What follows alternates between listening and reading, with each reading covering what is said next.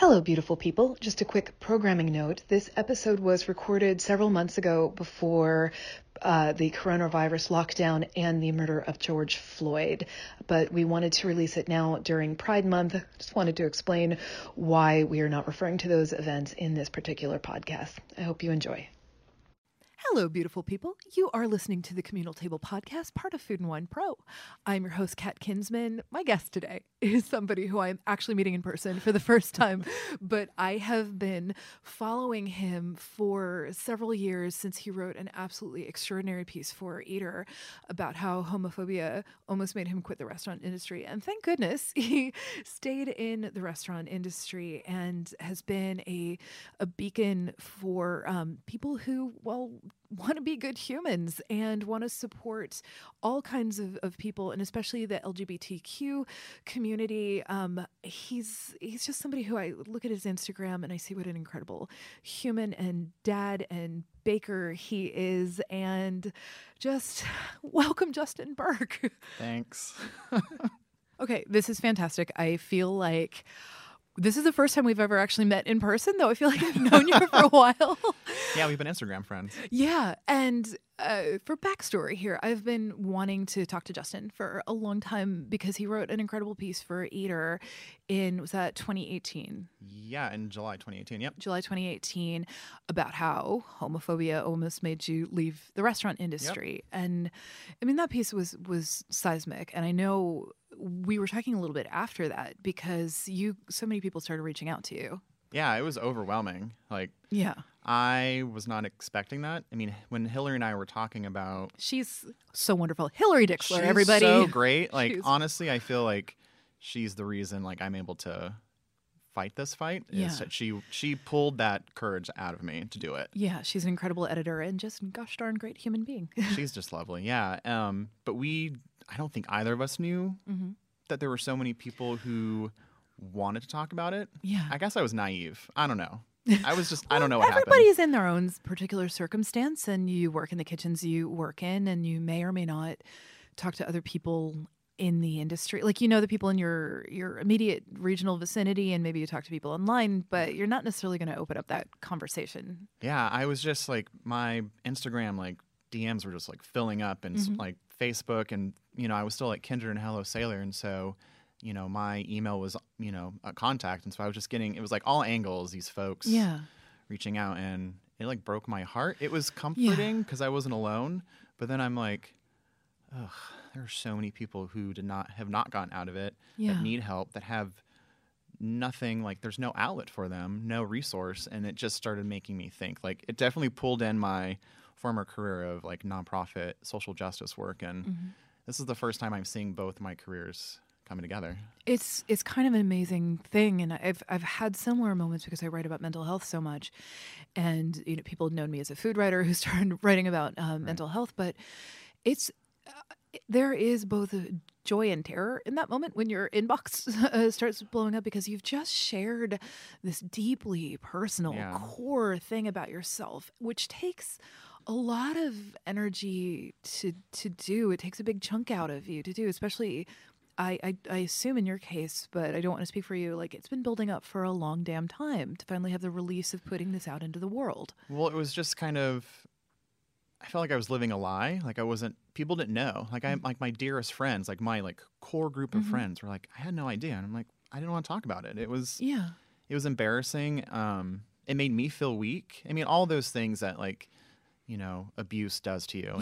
And it definitely triggered my depression and my mental illness and anxiety, and looking at when I was 19 and not in the industry to now as a 36-year-old, I'm not the same person. Yeah. My brain does not work the same way because of that abuse. And every day I have to work on living, essentially functioning as a normal human being.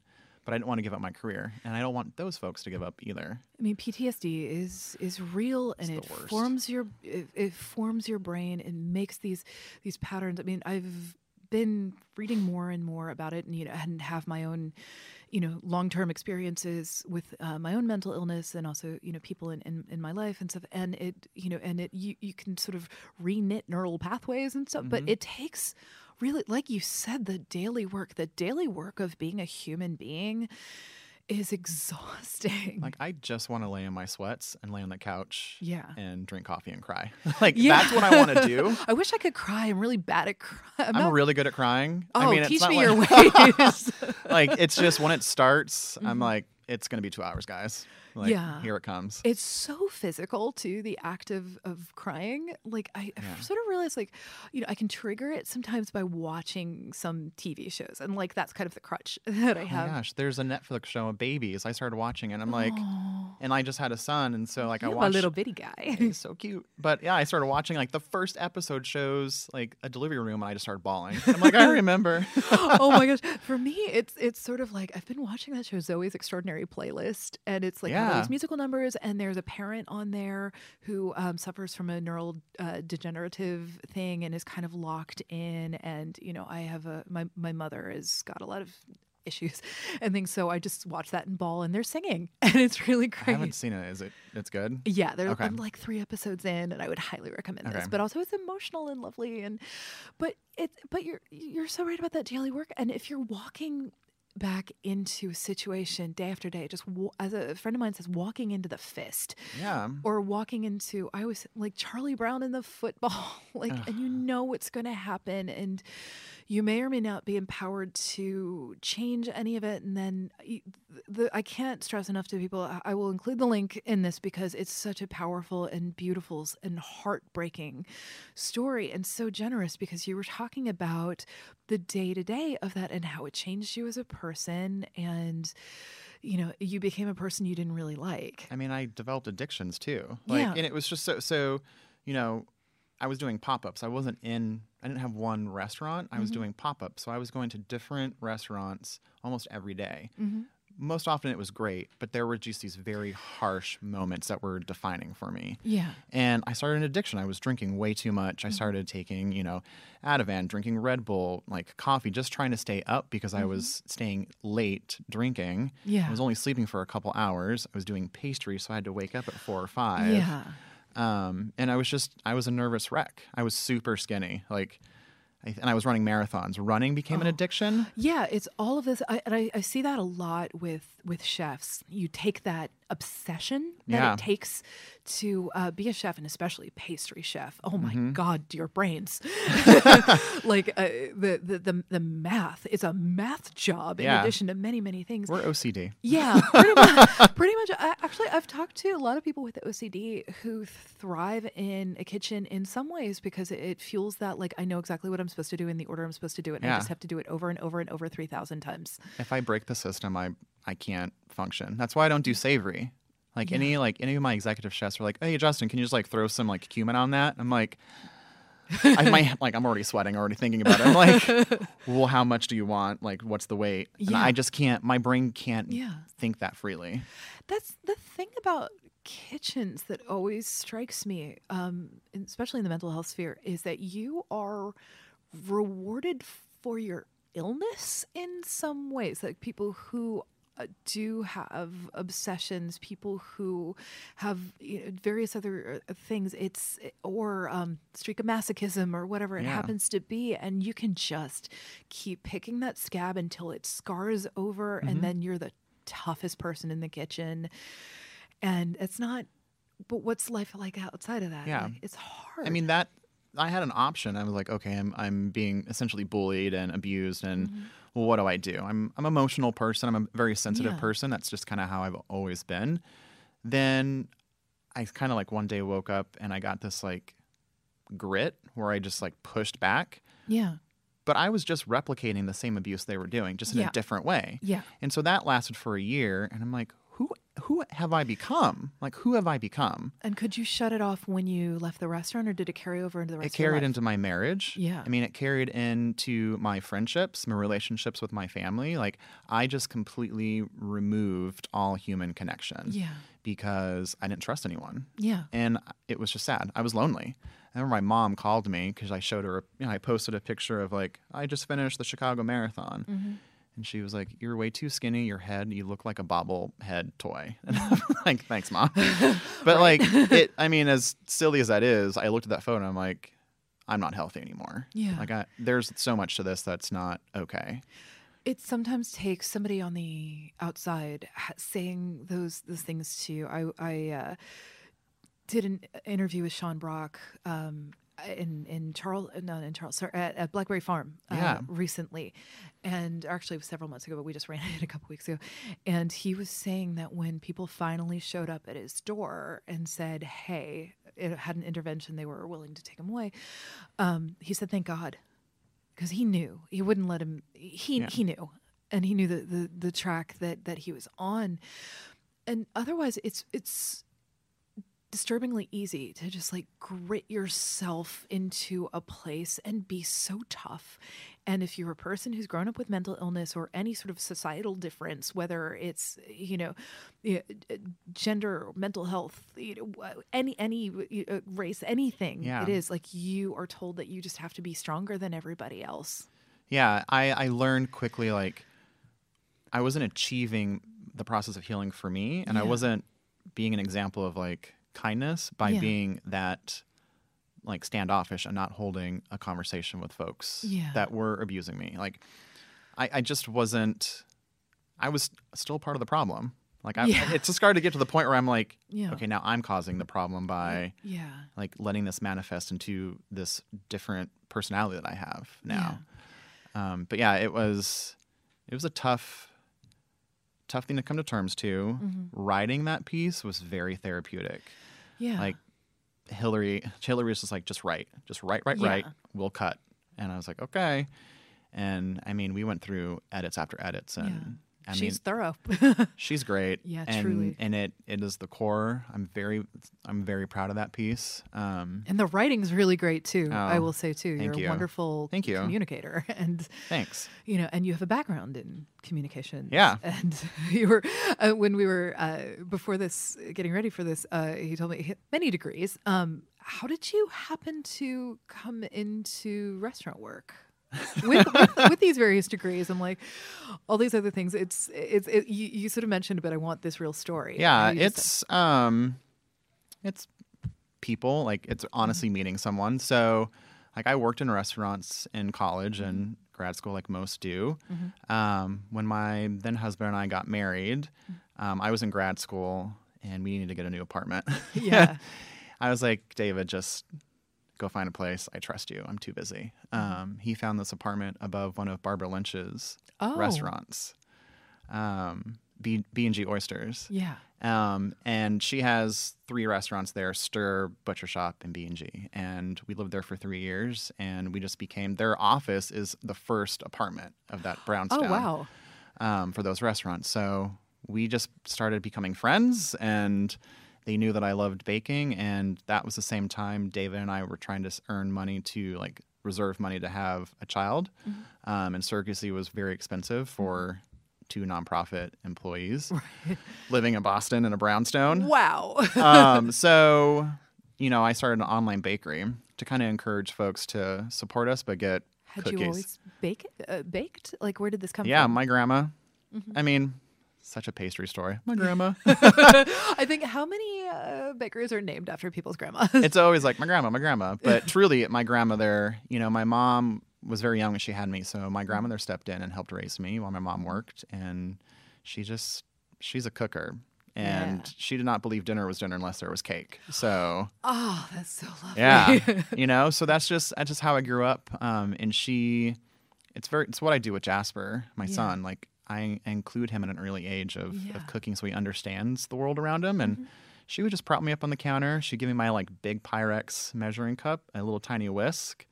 And I would just like, usually it was just milk. She was like, just stir that. But right, you're being helpful. You're being very, very and then it was eggs. And then she would like start incorporating, and it just developed into this like passion. And I think it's, she's gone now. And that's just like, that's my relationship with her. And and it's therapeutic. And when I'm having a really, really shitty day, it's like I just talk to her and I bake. I think that's really lovely. And that is such a link to the people who aren't here anymore. And did you ever read, Ben Mims wrote this incredible story about coming out to his family and the cakes. Yes. And I love Ben so much. Dear Ben Mims, we love you. Like, like truly a wonderful writer, wonderful baker, cook, all of the many things, recipe developer. amazing person. Amazing human. And for folks who have not read this essay, we will also include this, but he shares a story of coming out to his family and the particular cakes that they were eating in the South, and then sort of being cut off from his family, but the cakes being the link to it. And I feel like they really are. It's such a hands-on medium. Baking is. So I feel like that is really, truly one of the things, and it's one of the first things we're taught as kids how to do. Well, I mean, too, desserts it's comforting. Like, food nurtures. Dessert, it's a vice. It's a luxury. It's comforting. And for me and for so many, there's that relation of like who used to comfort them when they were a child. Right. Those food memories of, I grew up eating wacky cake out of the cafeteria, which is just chocolate. It's just chocolate cake. Just chocolate cake with white frosting, but it's like old-fashioned white frosting. So you like make like basically a roux and go for it. But it's these things that just kind of like make you feel good when you need it. I mean, why do you think we eat ice cream when we're sad? Yeah. Or like even when we're happy, we celebrate with cake. Like, it's an emotional thing. It's all those nurturing things. And we had also been discussing that I have a lot of dietary restrictions and things, so I can't have a lot of these things. So I realized that having this little bit of chocolate every day, or most days, it's just something that hits my brain. And I was never really a chocolate person before I stopped being able to eat all of these other things. I sort of thought like, oh, chocolate is fine, it's great, whatever. But after I stopped being able to sort of eat a lot of other things, more complex desserts, just the treat center of my brain, something lights up there. So I have no sweet tooth. Like, I just do not. I love this, actually. Confession. Again, I'm a food writer who can't really eat a lot of foods, and I'm a pastry chef with no sweet tooth and a dairy allergy. You know what? Actually, in some ways, I wonder if that's sort of better for you, because otherwise you'd just be like... I know. People are like, why are you not 1,000 pounds? I'm like, well, first of all, I hate that question. Me too. Yeah, it's really insulting. First of all, I'm like, well, what if I was? Yeah, if somebody is, that's fine. Or are you going to tell me like, well, that explains why you're a pastry chef? Throw punch. Like, yeah. People have terrible questions. And sometimes I'm just like shocked. I'm like, okay. Like, you said that thing out loud. Would you like, it's your fat phobia is showing. Your whatever is showing. Oh God. Yeah. But like, I don't even remember what I was going to say, but yeah, we were talking about like that sort of like emotional response from the treats and not having a sweet tooth. Yeah, not having a sweet tooth. But there are moments where I'm like, I get home from work or, it's just like a weekend and I'm like, I need ice cream. Yeah. But I can't have ice cream. But now there's like so many great options. Yeah. But so when I worked at Kindred, I kind of secretly made most of the ice creams dairy free and didn't tell folks. Oh, I love that. So was it like I didn't make it a big thing. So what were you, like coconut milk or other kinds of coconut? I used a lot of tapioca to like thicken it. Yeah. I just did a whole bunch of stuff to give them that texture. Yeah. But yeah, folks. I love that. And then we would be like, it's dairy free. And they're like, what? That's stealthy and awesome of you. But I didn't want to make it a big deal. Well, what I really love is you've been in North Carolina for a while. It'll be 5 years in June. Okay, and most of my in-laws live there, and it's been such an interesting thing to see my husband's siblings who were in their late 60s, early 70s, all of a sudden sort of embrace all these dietary differences and saying like, oh, well, I'm not doing gluten right now. I'm trying to stay away from dairy and all this stuff. And thinking like, who grew up with really traditional Southern cooking, which I love. I am obsessed with Southern food and all its bounty and all the different regional variations and things. But it had been very sort of meat and three kind of thing. And to... as they're at this particular age, like taking this care and really looking at their diets. And so I feel like if they saw like the dairy-free ice cream, they'd be like, oh, heck yeah, in a sort of group of particular demographic that you wouldn't necessarily think would. It's been amazing. It has been a treat living in North Carolina the past 5 years because when I came in, I worked at Kindred, and Could you explain Kindred for a sec for folks who don't know what that is? yeah, so Kindred's owned by Joe and Katie Kindred, their husband and wife, and Joe's from Davidson, which is where the restaurant is, and it's in 2015. Wow, it's been 5 years. That's been open too. Wow, that's crazy. Wow, it is kind of so February 2015 they opened up, and it just blew up. They were doing really unique food, small plates. We tried to get away from saying it's New Southern. We were like, no, it's just comfort food with worldly inspiration. It's how we like to eat. And it was sharing, and we just held conversations with our guests and taught these folks what these new ingredients were they never heard of. And it was just an experience and education to our guests, not only just coming in to eat. And I adore them. I've heard, I don't think I've met them in person, but I've heard the loveliest things about them and what they brought to their community, and also just for the people who work there. They're really hard workers, and they really pour in so much into their staff. For me, I started in front of house. I was an assistant front of house manager, then moved into service manager. And then when there was an opportunity in pastry, they moved me into the executive pastry chef for both Kindred and Hello Sailor. Whoa. So how many desserts a day is that? So Kindred, let's start with the bread. So Okay. Kindred is known starting each dinner service with milk bread. Oh, God, I love milk bread. So it's this little teal tin with 4 little balls of dough with salt on top. It's so good, but I have made so much of it that I would taste it because quality control, and I'm like, people like this stuff still. Oh my gosh. I would just be like, ugh. But no, so I would make 250 loaves a day, plus all of the desserts. And we had 2 or 3 different types of ice creams, a tart or some kind of variation of that. We had our chocolate birthday cake because every day was someone's birthday, even if it wasn't your birthday. Right. I love a cake at a restaurant. Right? And it doesn't happen. There was a restaurant for a while in New York where you could get a slice of cake. It was sort of high-ish end, and you get a slice of birthday cake, and it was the best damn thing. It was just so fun. And if we knew it was their birthday or anniversary, we would pipe on the plates and just, we didn't sing unless they asked us to. We had one server who was just would embarrass folks. Oh no, really go for it. She would just go for it. And I'm like, I love you, Kathy. You're awesome. But yeah, and then we had cookies and ice cream too. And then we had we had a boozy punch as well.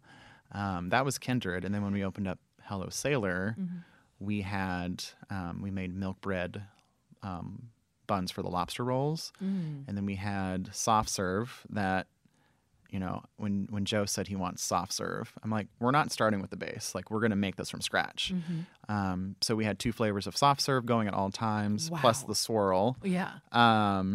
We started with poke cakes. I thought it would just be really, really cool. You mean the kind that you put pudding? Yeah. So you just Jell-O make the into? sheet cake, poke the holes. Oh, I made so many of those as I'm a kid. like, I love that. What is weird that I could put on this menu? And it was poke cakes. And so we did German chocolate, hummingbird. We got really creative. Oh, hummingbird is such a special thing. A lot of people didn't know about it.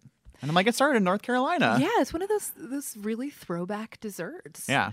But I feel like it's like church lady food, and I love it. God bless the church lady food. With I love it. Gazillion layer cakes. Yeah. There's I'm thinking, gosh, Rodney Scott Barbecue. Yes. I went to the original location, and it's in pretty humble building, and they have church ladies who make you can buy cake by the slice there too, and they're 17 layers to this cake. And it's the best thing in the world with caramel between each layer. I know. I see. I'm at a potluck, and I see someone bring church lady desserts. I'm like, just take my dessert away.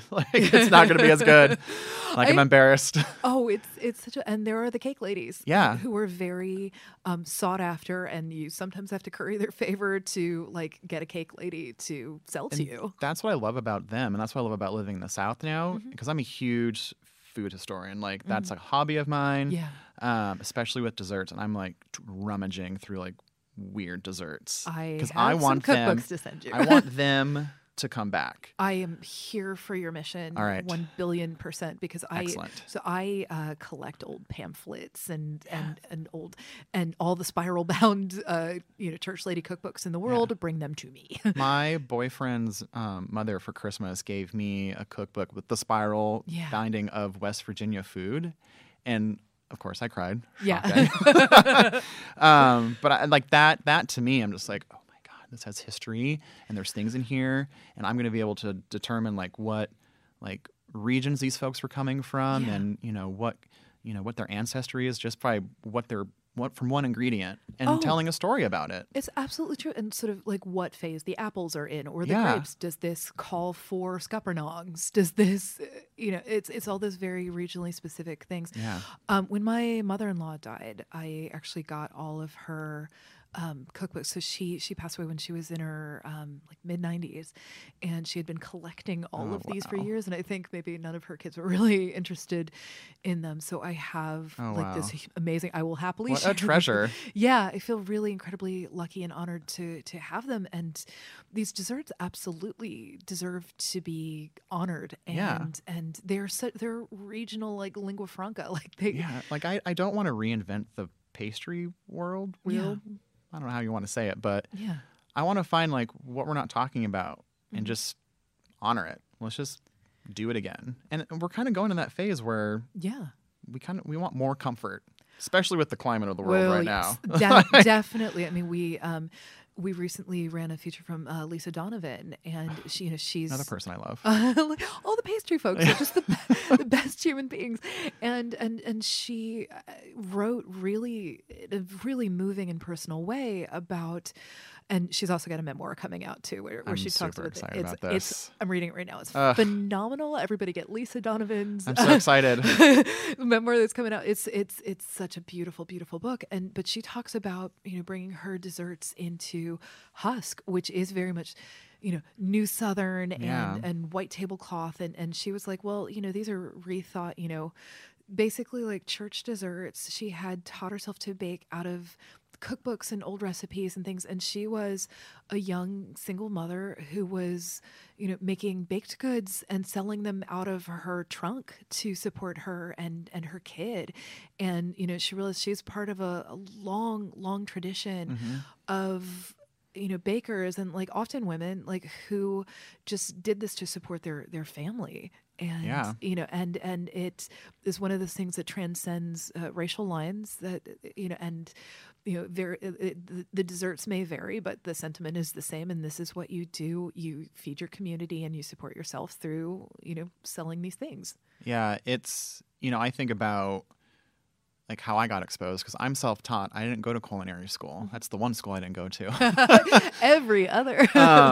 But I used cookbooks as textbooks. Yeah. And some people might cringe about what I'm about to say, but like I would rip pages out of the cookbooks, combine them with another one. Like I would staple, tape, because I wanted to take all these folks' ideas and make a new one. Yeah. But use like lemon curd inside of hummingbird cake to give it like new flavor profiles, and think of, okay, we're going to use a cheese. I thought that was so cool to see, like, I remember the first time, because I'm from a small town in the desert, to see like blue cheese used in a dessert, like in a frosting, and I'm like, mind blown. Like, what are we doing here? And I don't know that I've seen that actually. It's delicious. I'll shoot you the recipe just Please, to like look at it. It's love really that. cool. But yeah, like I my ex-husband would come home and just like, he's like, how you doing? I'm like, sorry, the house is a mess. Like, just careful where you walk, because there's like, and it was just like a side thing. And then, I started doing it to earn money to have a baby. So how did you get started? What was the light bulb like, oh, I can sell cookies online? So I was on the Cape. So my college friends, and then we all stayed after college and lived in Boston. We would always go to the Cape. And we all kind of we joked, like we had a doctor, we had a nurse, we had a lawyer, we had finance. I was kind of like the cook, sort of say, but I wasn't professional. And they would always want me to make breakfast. And so I started like making scones, and then I started making Pop-Tarts. Oh, see, that's how you win somebody's heart. So I started making Pop-Tarts, and Joanne Chang was making Pop-Tarts and flour. Wow. Now, I know I've said I loved a lot of people, but like Joanne Chang is like, is she is my pastry mentor. Like, I love her, and I'm like, I look at you and I just like, you teach me so much. We've never met. Well, we have met. She doesn't know that she met I me. have some of those people. I'm just like, hey. Yeah, her books are extraordinary. And they're so easy to understand for anyone to want to bake. Yes. And that's kind of where I got started. Like, she essentially taught me how to professionally bake. So I was making Pop-Tarts, and my friend Stephanie, she just come off a Top Chef, and she left her restaurant position to just kind of take a break. Mm-hmm. And she was doing donuts, pop-ups, doing donuts. And she, was talking to me and David, my ex-husband, and he was like, well, why don't you just like sell things online? And Stephanie was like, why don't you just join the pop-ups with me to like earn some quick cash? Oh, wow. And so we did a pop-up of just donuts and Pop-Tarts. Oh, heaven. And, she was on Top Chef craze, so like we knew we would have guests coming. Mm-hmm. Barbara Lynch opened up one of her restaurants for us. And then we had like 250, 300 items together, and in 32 minutes we sold out. Whoa. Yeah. It took longer for us to make it than to sell it. That Top Chef exposure is It's golden. That is absolutely huge. And when folks use it the right way, yeah, it's brilliant. I've had a few friends go through that, and most of whom haven't won, but they've ended up being able to use it as a calling card for the restaurants. And if you behave yourself on it and if are a you decent do it the person right on it, way, yes. People talk to me. They're like, "Why aren't you going on cooking shows?" I'm like, "Well, here's the thing. Like one-offs, that doesn't interest me. Mm-hmm. I don't want to be challenged to bake something of weird things I don't know what to do with. Right. Like that's not fun for me. Yeah. If I were to go on and if you have anxiety brain too. Right. Like I would probably just stand there and I'm like, my hands are sweaty. Yeah. I don't know what to do. Same. I'm just going to walk off set. Thanks, guys. It's been real. No, but like something like Top Chef or like a series, it truly does push you. Yeah. Like it's a competition, but it pushes you. Yeah. But it also pushes you as a person. Absolutely. To be among people you don't know. Really, it's like almost replicating another kitchen culture of, dynamics and are we going to get along? Are we not going to get along? And it really sets, in my opinion, it sets chefs from, change agents. Yeah. Who are going to take this experience and create change in their community. If it's just going back, even if they didn't win, going back and creating this amazing restaurant that gives back to their community. Yeah. Or have national attention that they can be a mentor or a good example for folks. It really determines on how you're going to use that platform. Yeah. And I think so much of that, from friends who've been on it, they say, well, they trying to ply you with alcohol or whatever it happens to be. But if you know who you are going into those, it's so much better. I have a dear friend who was sort of weighing the decision. And the reason I thought it would be good for him is like, he knows exactly who he is and he was not going to change that. And he ended up like winning fan favorite and, and is really, it's been really fun, seeing people's reaction to him because he was just himself on it, never compromised, really cooked his food, and it's been a pleasure watching that. What's also nice to see these like personalities of chefs that aren't the like screamer, abusive, masculine, or like as a gay man in the pastry world, I'm typecast and stereotyped. Yeah. And it just like I remember one time they're like, "Oh, I didn't realize you were gay because you do pastry, but like." You're not very gay. Oh like, God. What's being very gay? The like, things that what do you want me to do? Say, like it is really shocking what people will say to when, and at the same time, it's not shocking at all. But actually, let's talk about pastry though for a second because it does feel as if a lot of women and gay men are put in pastry specifically or pigeonholed into pastry. Most of the gay men I know who work or like self-identified gay men who work in kitchens are mostly in pastry and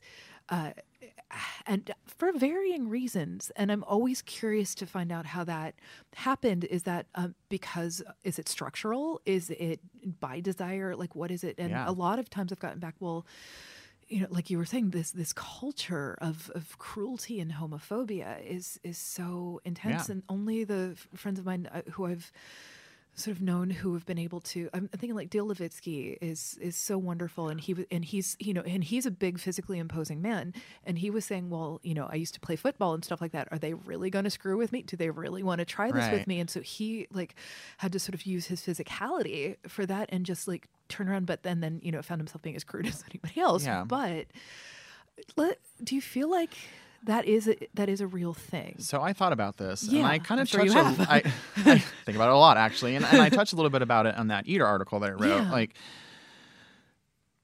I didn't wake up one day where I was like, okay, what career can I have because I'm gay?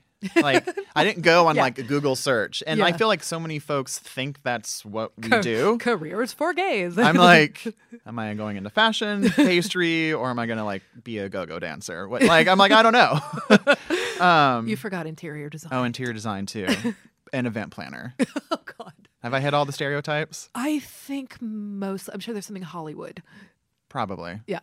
Or just like the stereotypical gay best friend. Yes, where you have Which no I life, had a friend. where you have no life of your own. Which I had a friend who was like, introduced me one time. This is my gay best friend. I went, well, I was your best friend, but now we're going to talk about this.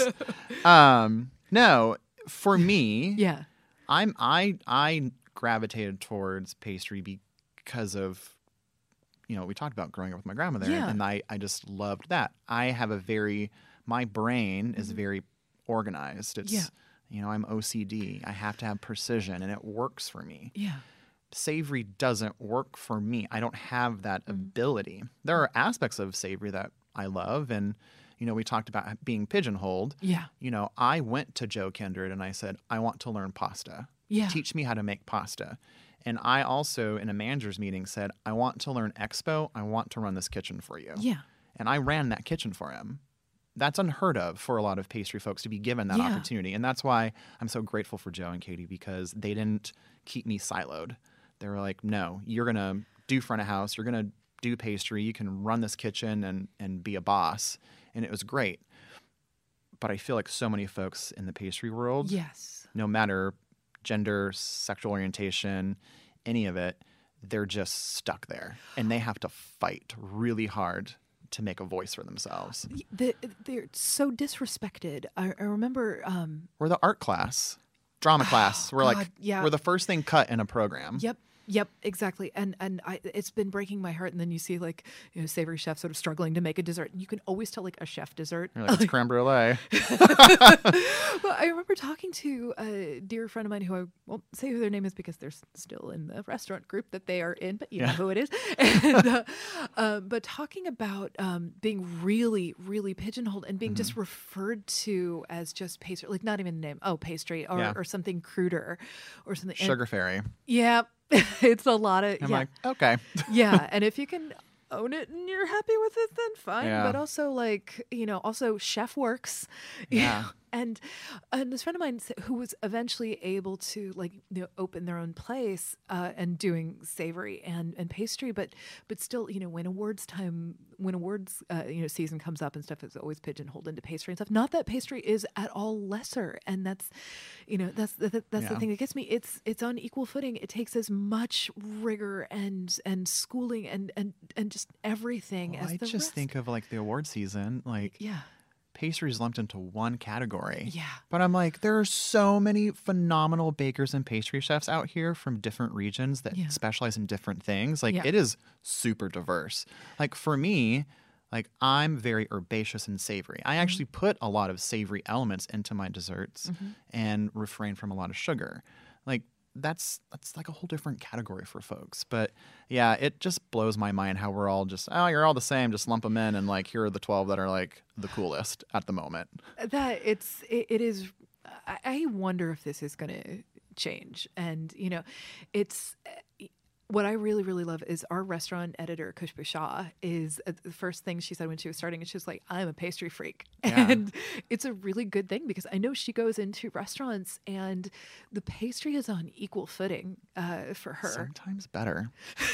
Sorry, folks. There are some of those places. And I'm not just saying that because I'm a pastry. Like sometimes like it's just like, damn, that pastry folk, that team just knocked it out. Yeah.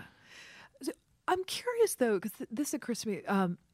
there's a different wing of the food shows and stuff too now that it blows my mind. It's so weird where it's all about making this epic cake that you can't actually eat. I was just talking about this. Okay, Literally. it's a thing, and it's sort of I hate food waste. Yes. Like, it bothers me so much, and I do not deny people their craft, because that takes craft, that takes beauty, to me that is like visual art, and I don't know where that fits in with pastry, but I feel like there's this pop culture notion now that like, oh, you're a pastry chef, do you do a cake in the shape of the Eiffel Tower? And do you know how many people ask me if I do sugar sculpture? oh god.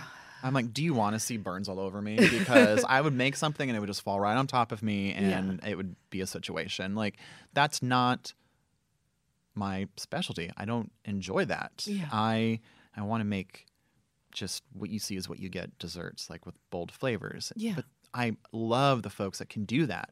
But right now, for some reason, there's this obsession with sculpted cakes and sugar work. And I'm like, there's so many things we can be talking about. Like, I would love to see a show where we're talking about the dessert history of the Americas. Like, where we're going into these churches, into these places, and we have these like pastry chefs. I'm clearly just making a TV show now. So. Yeah. Here, hey, whoever's listening to this, who is I'm available. I mean, but exposing that, because we're doing that in the savory world. It tends to be a little bit more international focused. I just think the U.S. is rich with food history, and we have just barely touched it. Well, and the way that we speak to each other with desserts, they are there for times of joy, times of sorrow. You think of what the pie that is dropped off when someone dies. You were thinking wedding cake of, a birth. You bring baked goods, and there's such variation in it. Bake sales at a school, cookies, brownies, like lemon bars, like. There's stories behind that. Yeah. Like, someone's making their grandmother's lemon bars. Yeah. And those are those things where I love those recipe cards and things that are sort of like flour dusted. Where you're kind of like, and does that say light brown sugar or sorghum? And then you try to figure out, like, did that come off the side of the box? Yeah. Which they mostly do. There's really no like real directions. Yeah. Like, do I just put it all together? So then you like use your pastry brain. You're like, I probably should cream this. Yeah, I mean, because it was funny. I actually have a little like burn on my arm where my mother was very sick, and I was going to be there and be with my dad, and I thought, like, I'll make him a lemon meringue pie that my grandmother had taught me to make. And I was sort of going through the recipe, and I reached up to get the Argo cornstarch, and I looked on the side of the box, and I like bobbled my arm, like I think I had the oven open, and I realized, oh wait, that's just actually the recipe. It's from the side of the Argo cornstarch box. Yeah. And like, okay, but that's all right, because I have tremendous respect for the people who develop those recipes for the brands. Those are bulletproof. They have to be. My grandmother was so sweet. So when I was going off to college, she like got one of those old school scrapbooks where like you use the corner like tacks to kind of hold the photos in. I think there's a word for them. I don't know what it is. Someone want to tell me it down the road. But she gave that to me, and it was all these recipes that she had cooked from my child from like birth to 18. And they were all from like the sides of boxes or like from Schwann's or any like stuff. And I was just like, and she wrote notes like, you loved this, you hated this. Oh my God. Don't put this in there, do this. And that to me is just like her love language. And I feel like we're kind of losing that. And we're not diving into the folks that and our families who fed us and how we grew up. We didn't grow up eating like chefs. No, maybe some people did. I sure didn't. I know. I guess Jasper's going to be growing up eating like that. But Jasper's a lucky kid. I'm like, here's a baguette, eat it. But like, that stuff is what I, as a chef, want to hear and I want to learn about. And I know that as a self-taught chef, that is the stuff that encouraged me to achieve my dream of being a chef. Yeah. And doing it more than just cooking. Yeah. Like, I saw restaurant life as a vehicle for change. Yes. I didn't realize what kind of change I saw until I got into it and I experienced my own stuff. And now it's just like, you don't understand like how a family cookbook given to you could change the course of your life, or just that one recipe for someone who's just lost their husband or wife or their partner could be the one thing that gets them out of that rut. I have a friend who's dealing with some medical stuff right now, and she's not a person who accepts help all that easily. So I had to phrase it to her like, "Would you let me have the pleasure of doing this things for you?" And I thought, like, what is the thing I can make? And I went with my husband's grandmother's chicken and dumplings, and Yes. which actually probably technically was her housekeeper Nettie's Yes. recipe in. Was Western North Carolina, Eastern Western North Carolina. I'm so bad that I don't remember. But really straightforward. And this is a recipe that for our wedding, we wanted people to eat foods that we grew up eating. Yeah. So from his side of the family, he got his mom on the phone and said, like, can you talk me through this recipe? And so we have this. That's awesome. Yeah. So being able to I dropped it off at my friend's house and then dropped it off with her doorman and ran away and then texted her like, haha, I just left food at your house. Yeah. I mean, it's just cookbooks are so special. Yeah. They really And the recipes are what make the cookbooks. And yeah, I think they're just becoming the professional ones. Not all of them, but I feel a lot of them are just redundant. So let's talk about writing a cookbook and the barriers to it, because I've been following you on Instagram, and this is a message out to the the cookbook editors, publishers, etc. of the world, because this broke my heart when I saw this on your Instagram, and I think it'd been on your Facebook too. I'm taking a little social media break, except for Instagram right now, but I saw this and the feedback that you'd been getting. Yeah, so it's been 3 years, give or take a few months, of me working on a cookbook. And I did my research. They were like, you have to have so many chapters already completed. You have to have this, do your market research. I get it. I understand. And I asked folks, I'm like, should I get an agent? Should I not get an agent? But I have a very strong vision for this cookbook. And it's kind of going off of this textbook mentality of allowing the readers to interpret my recipes and have fun with it and write all over it. Do your thing. Go for it. I love getting cookbooks dirty. And they should be dirty. That's the whole point. If I'm opening a cookbook and it doesn't have that very distinct chocolate butter crackle, and I'm not covered all of a sudden by flour, you don't cook. Right. Tomato this is stains a decoration. Too for me. Yeah, this is a decoration. But and it's I want to tell my story because Joanne Chang told her story. Yeah. And that inspired me and gave me the courage to do my thing. And that's just, especially as, queer in the current queer food movement, more than ever, we have to build our own up and also build everyone else around it who support us. Yeah. And also who don't support us, because they'll understand my life and they'll understand our life a little bit better, that we're still the same people. We cook. But I have a child now, and that plays a huge part in my life. And I want this cookbook to show a single gay parent raising a child and still cooking, and what our single parents, moms and dads are doing. But this idea of because I'm gay doesn't mean I shouldn't have a kid. If I have a kid, I should be married, because I should be that stereotype. Right. But the pushback I've gotten has been normal things oh, we don't like you bringing back these old desserts that no one hears about. Can we just do more pies? And I'm like, no. Or, your imagery seems a little too masculine for baking. So then it goes into the whole thing of pastry should be feminine. And I'm like, does pastry need a gender or sexuality? I don't get that. Pastry should exist wherever it needs to I on just the want, gender binary. I just want really scale. beautiful images. Right.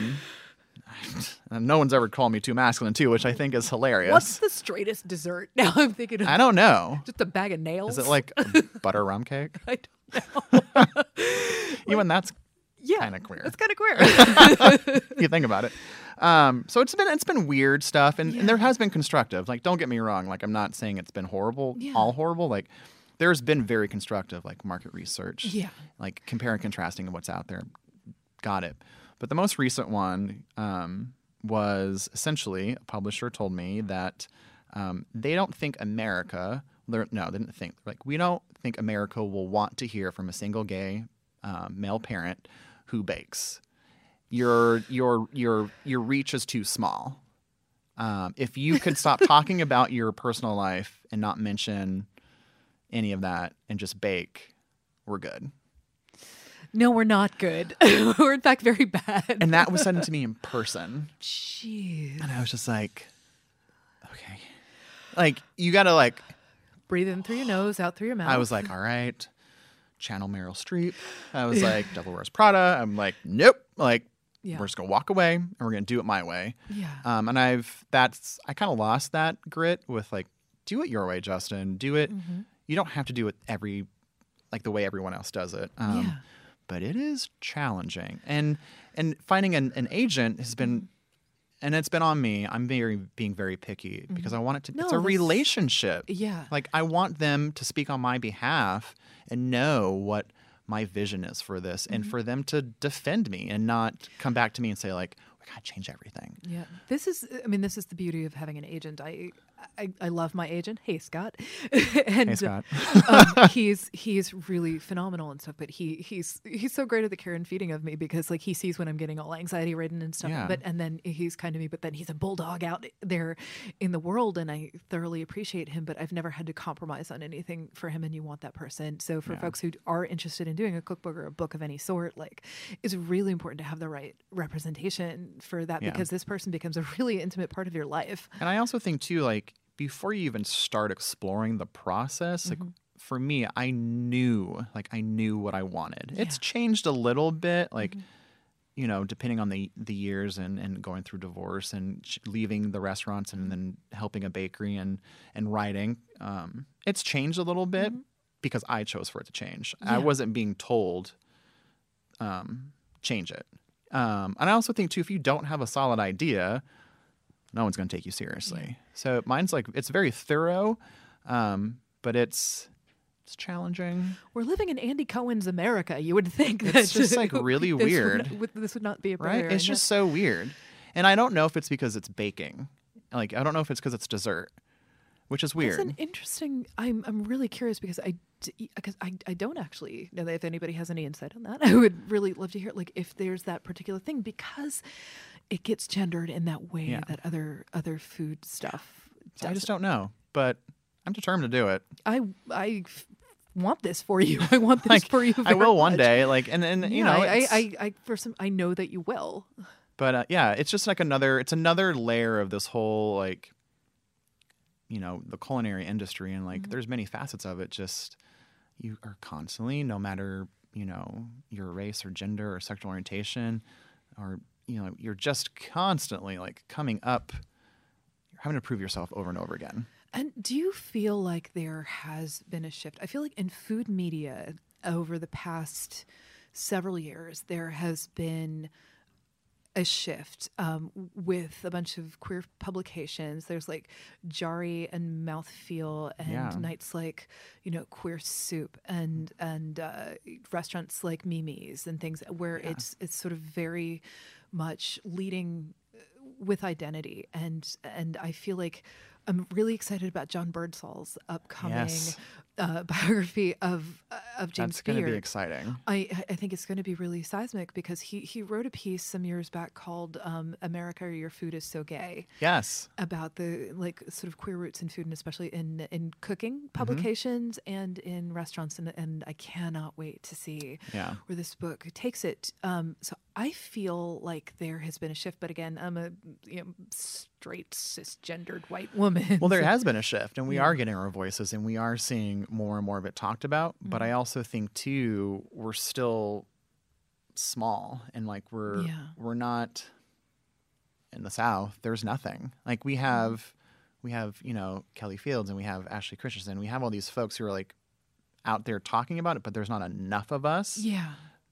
That are talking. I mean, there's plenty of us down there, but there's very few of us speaking out and working collaboratively and trying to carry the movements that are happening in the larger cities down in the South. And the South is believe me, I was worried about living down there, and it's actually been a joy. Like they're the sweetest people, and they're willing to talk and listen if they do have differences or they don't understand. And if you come bearing cookies, and bring a pie. But you know, it's just there's no, I feel like we're still fighting for very much it would just be nice to not even have to discuss it and just be like, that's which is why when you were coming on here, like I didn't know how much. I don't want to put the work on you to talk about it too.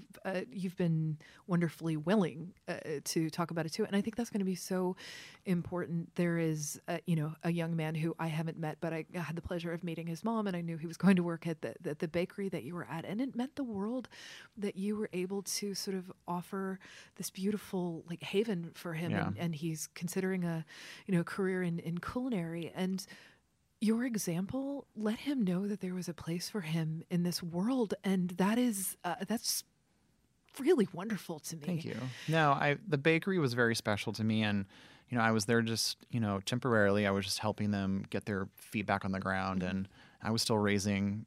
Jasper was still very young, so we didn't have such a tiny little guy. I almost love that little face.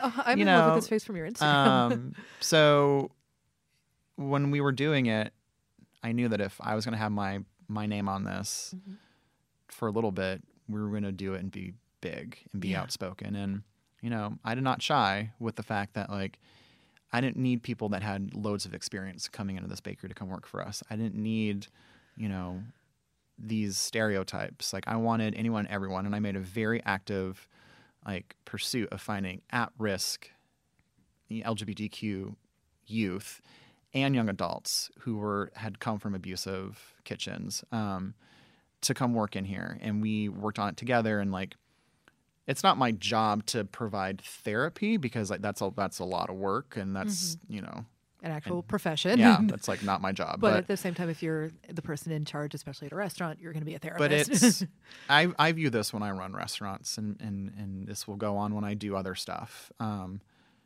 My job as a partner or an owner or the leader is my humans, my people. Like, they are making this stuff. I'm teaching them.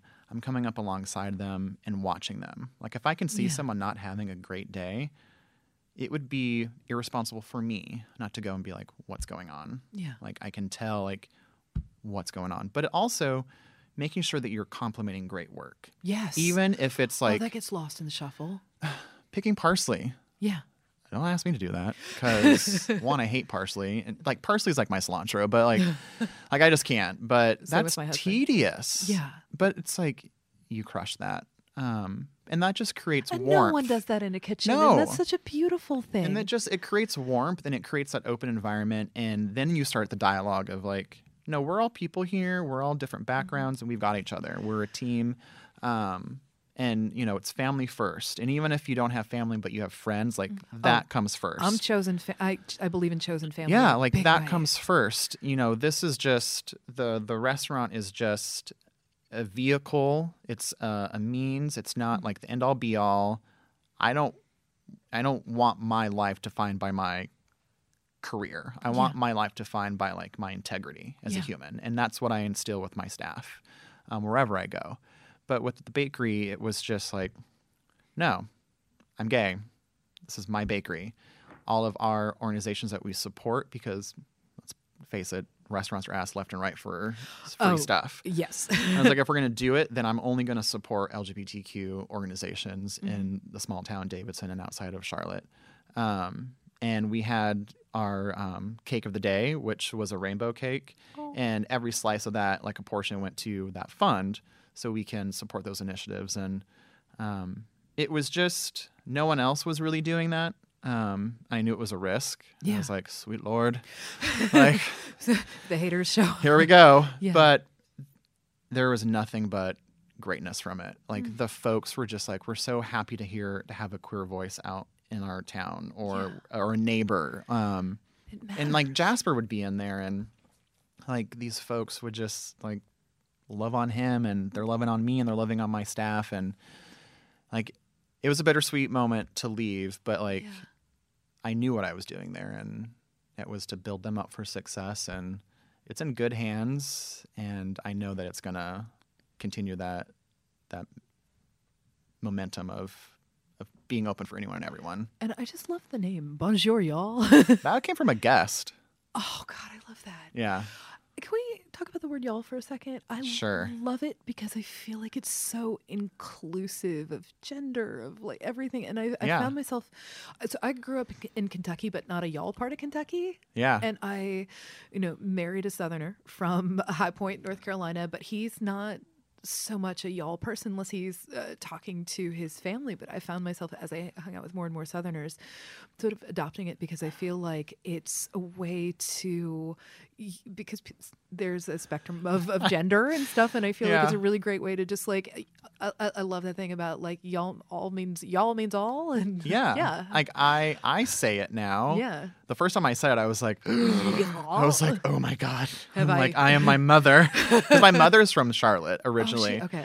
But I never went there, and I was like, oh crap, I have to become her. I'm like, where did my Boston sort of accent go? Like you, what is the collective you for Boston? like Here we've got yous guys like in for New Boston. What is York. it? Or I guess it's very like you guys like in New York or yous guys or whatever. I feel like It's Boston's a very- lot of just like, I don't think they have something for Yeah.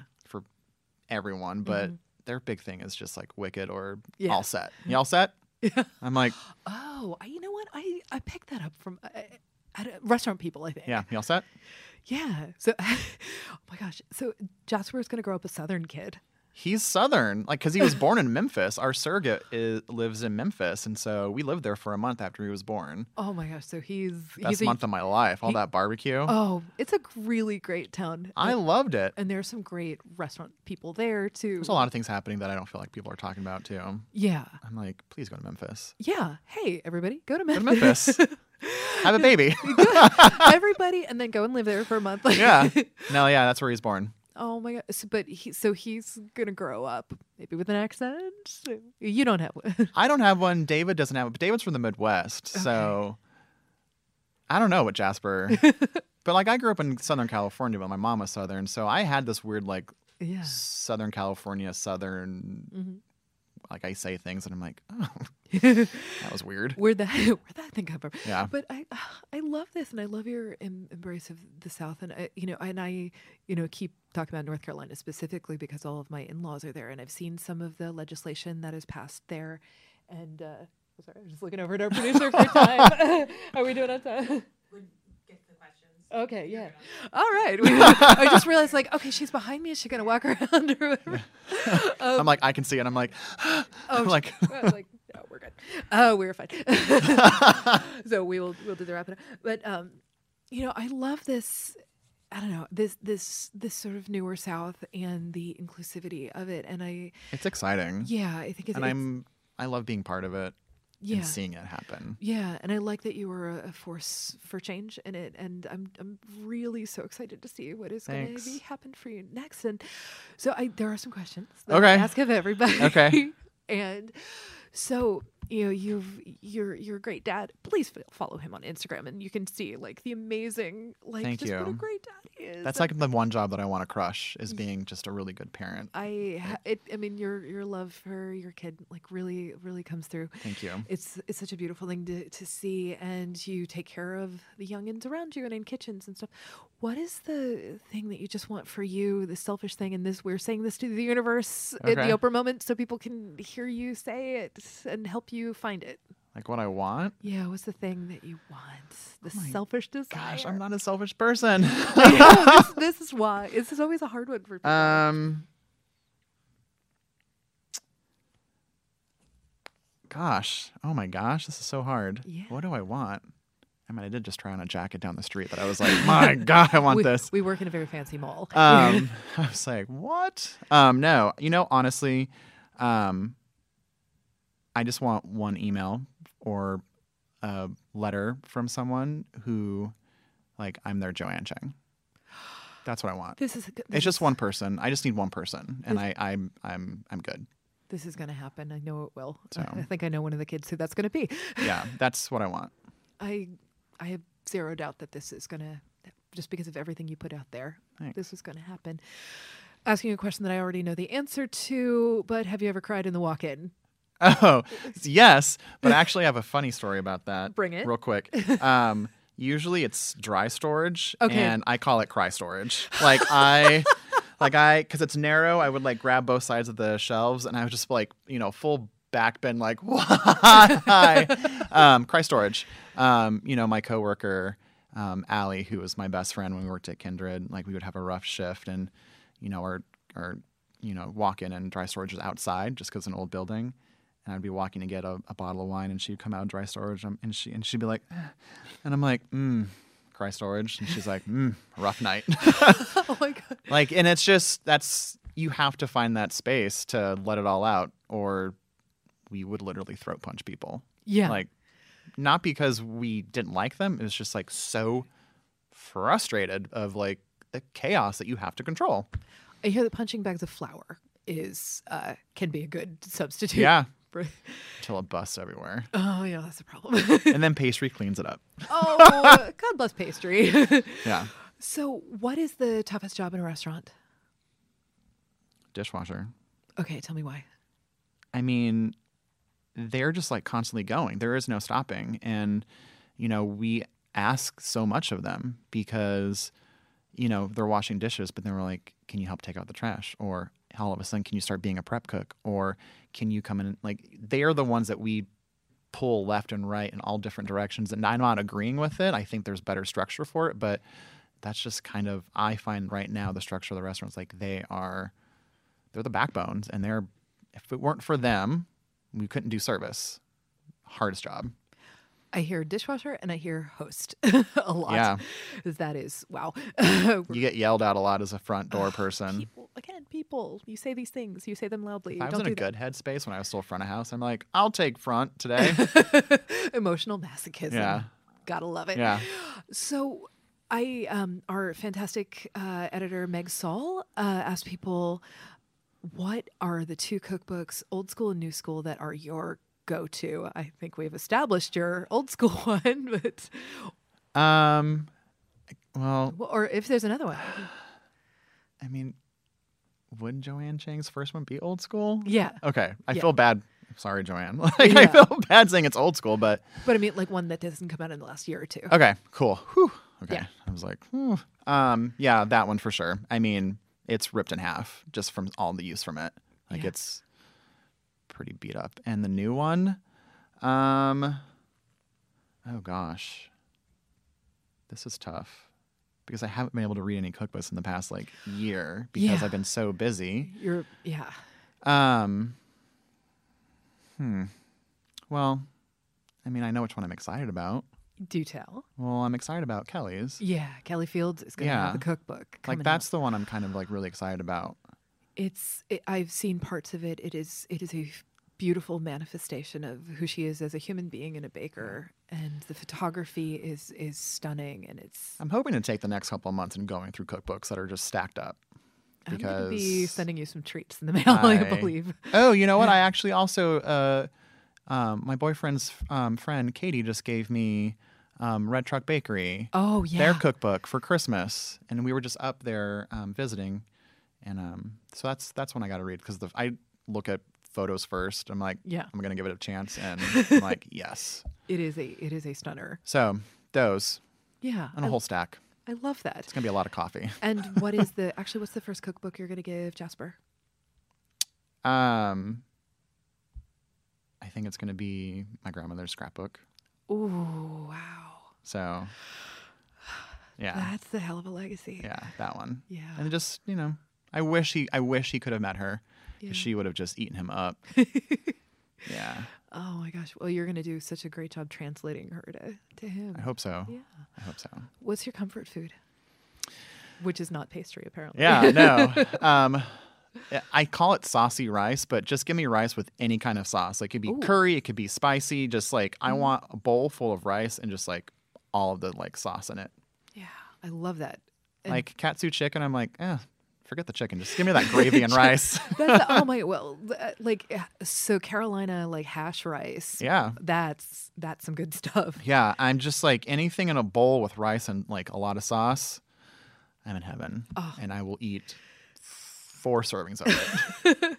You're gonna be very happy walking around Yeah. New York right now. What is the last meal that you had that made you emotional? Oh wow! It was New Year's Eve. I had not. So I used to make a tradition of going to a different city for New Year's Eve, Yeah. and then I started working in restaurants. And you work New Year's Eve, Yes. and this New Year's Eve, it was my first with my boyfriend Lewis, who's amazing, and he's so great with Jasper. But we went to Charleston and we ate at Melfi's, and Oh, like that food, I was just like, damn, like. you can swear. It's all right. Like, damn, like I just was like, this is amazing. And the everyone was just so great. And we stayed there until the ball dropped, and we had champagne with everyone and the staff. And it was just beautiful. It was beautiful and perfect. I love that. What is the last meal that somebody made for you in their home? Lewis. So I've been kind of in a creative rut, and so I haven't really So I read on your Instagram. so I haven't stepped in foot of a kitchen. I haven't cooked in a long time. I just have not been inspired, and I think it's Yeah. just had a lot going on. Yeah. But Lewis made some shrimp and grits, and Oh, which is like my favorite dish and on the planet, probably. you know, I was like, and we're still newly dating, and I was like, I can't eat dairy, so please don't put cream in the grits. I don't know if that's even going to worth it. And he crushed it. He was like, nope, we're doing coconut cream. He like crushed it, and you couldn't even tell that it was non-dairy. Oh my God, that is such a special dish. I love anytime I'm in South Carolina. Yeah. I mean, I get it outside of South Carolina too, but it's never going to be. And they're in New Orleans actually, and you're just never going to have quite the right. He's so shrimp. special too because he just loves to cook, and like he just lights up, and I'm like, I'm not being asked to do this. Like, this is amazing. Yeah, so many chefs don't get cooked for. No. What living musician would you want to cook for, and what would you cook for them? Okay. I feel like it's Ben Platt. Oh, yes. I love him. Yeah. Like, I want to be his best friend, and Yeah. I want to cook for him. But What would you make for Ben Platt? so it would just be like really cool, like casual. Like, I would probably do some like I probably would go like mashed parsnips, some like fried chicken, like some butter beans with cornbread, super like Southern but Yeah. casual, and then just like a big thick slice of lemon meringue pie. Because I feel like he's so powerful, like his voice is so powerful, and I love him, but I also think he's approachable and kind of like casual. Like, I don't need the fussy stuff. Like, let's just eat this. Dear Ben Platt, there's someone who wants to cook for you. Yeah. And give you a hug. Aw, I think that would be so lovely. Yeah, no. But that's who. Yeah. Yeah. He's great. I love that. Though I don't know him. No, I think that's a wonderful answer. Yeah. Last question. Okay. You have 5 uninterrupted minutes for self-care. What do you do? Run. That's what I do. I run. And I don't time myself. I don't use any of the trackers. It's my therapy. It's actually the one thing that I've been able to conquer the addiction side of it Oh, that's great. and use it to let me process my emotions and understand like the endorphins I get from it. And honestly, like 5 minutes is all I need, and I feel great. Oh, that is so good. And I've empowered folks that when they see me like going down the deep end, like they're like, uh-oh, they can just say, go run. And I'm like, you got it. I hear you. Those people are really important. Yeah. Can we pinky swear for a second? Yeah. Okay. You're going to Okay. write this All right. cookbook. Yes, we're putting it out there. It is. We're putting this energy into Ben Platt's going to write the foreword to it. Yes. But here's to like remaining your authentic self and Thanks. bringing these grandma desserts Yeah. and stuff and putting more of you into the world. Thank you. Yay. I will do that. Thanks I promise. Thank you for being here. Thank you for having me. This has Yay. been great. Thank you so much to our guest today, Justin Burke, and you can find him on all the socials. It's Justin B. Sampson, I Yep. believe, on Instagram. What's the Twitter handle? Do you do Twitter as much? I kind of do. It's the same thing. Okay. But you've heard, I was babbling on about the Instagram during that, but it really is like just a jolt of beauty and joy in my life every day. And you get to see his wonderful life with Jasper and with pastry and follow along on all his adventures as he is going to be writing this cookbook. Support him. Tell all your publishers that you want to hear from Justin because his message is just it's an important one, and it's going to inspire a whole new generation of bakers and celebrate the old ones.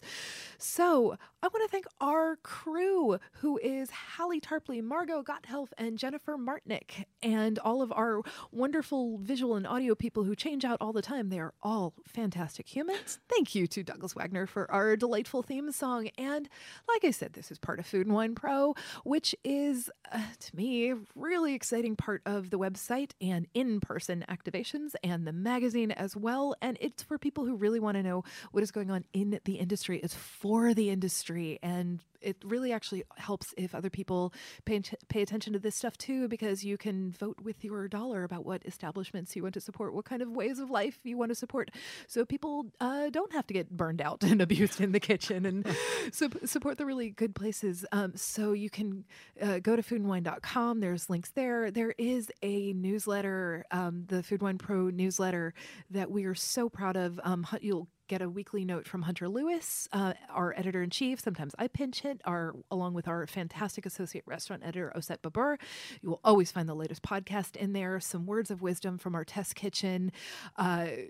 Associate Kelsey Youngman, who is just a wonderful person, certified meditation instructor, and you will see the self-same mantras that she shares with us at our Monday morning meetings, along with the news you need to know for that week. If there's somebody who you think we should be talking to, or something you think that we should really address, reach out to me. I'm pretty easy to find, especially on Twitter, where I am Kitten with a Whip. On Instagram, I am Kat Kinsman. And, let me know who you think needs to be amplified, something you're curious about. And, we love to seek out new people and talk to them. Most importantly, take good care of yourself until the next time.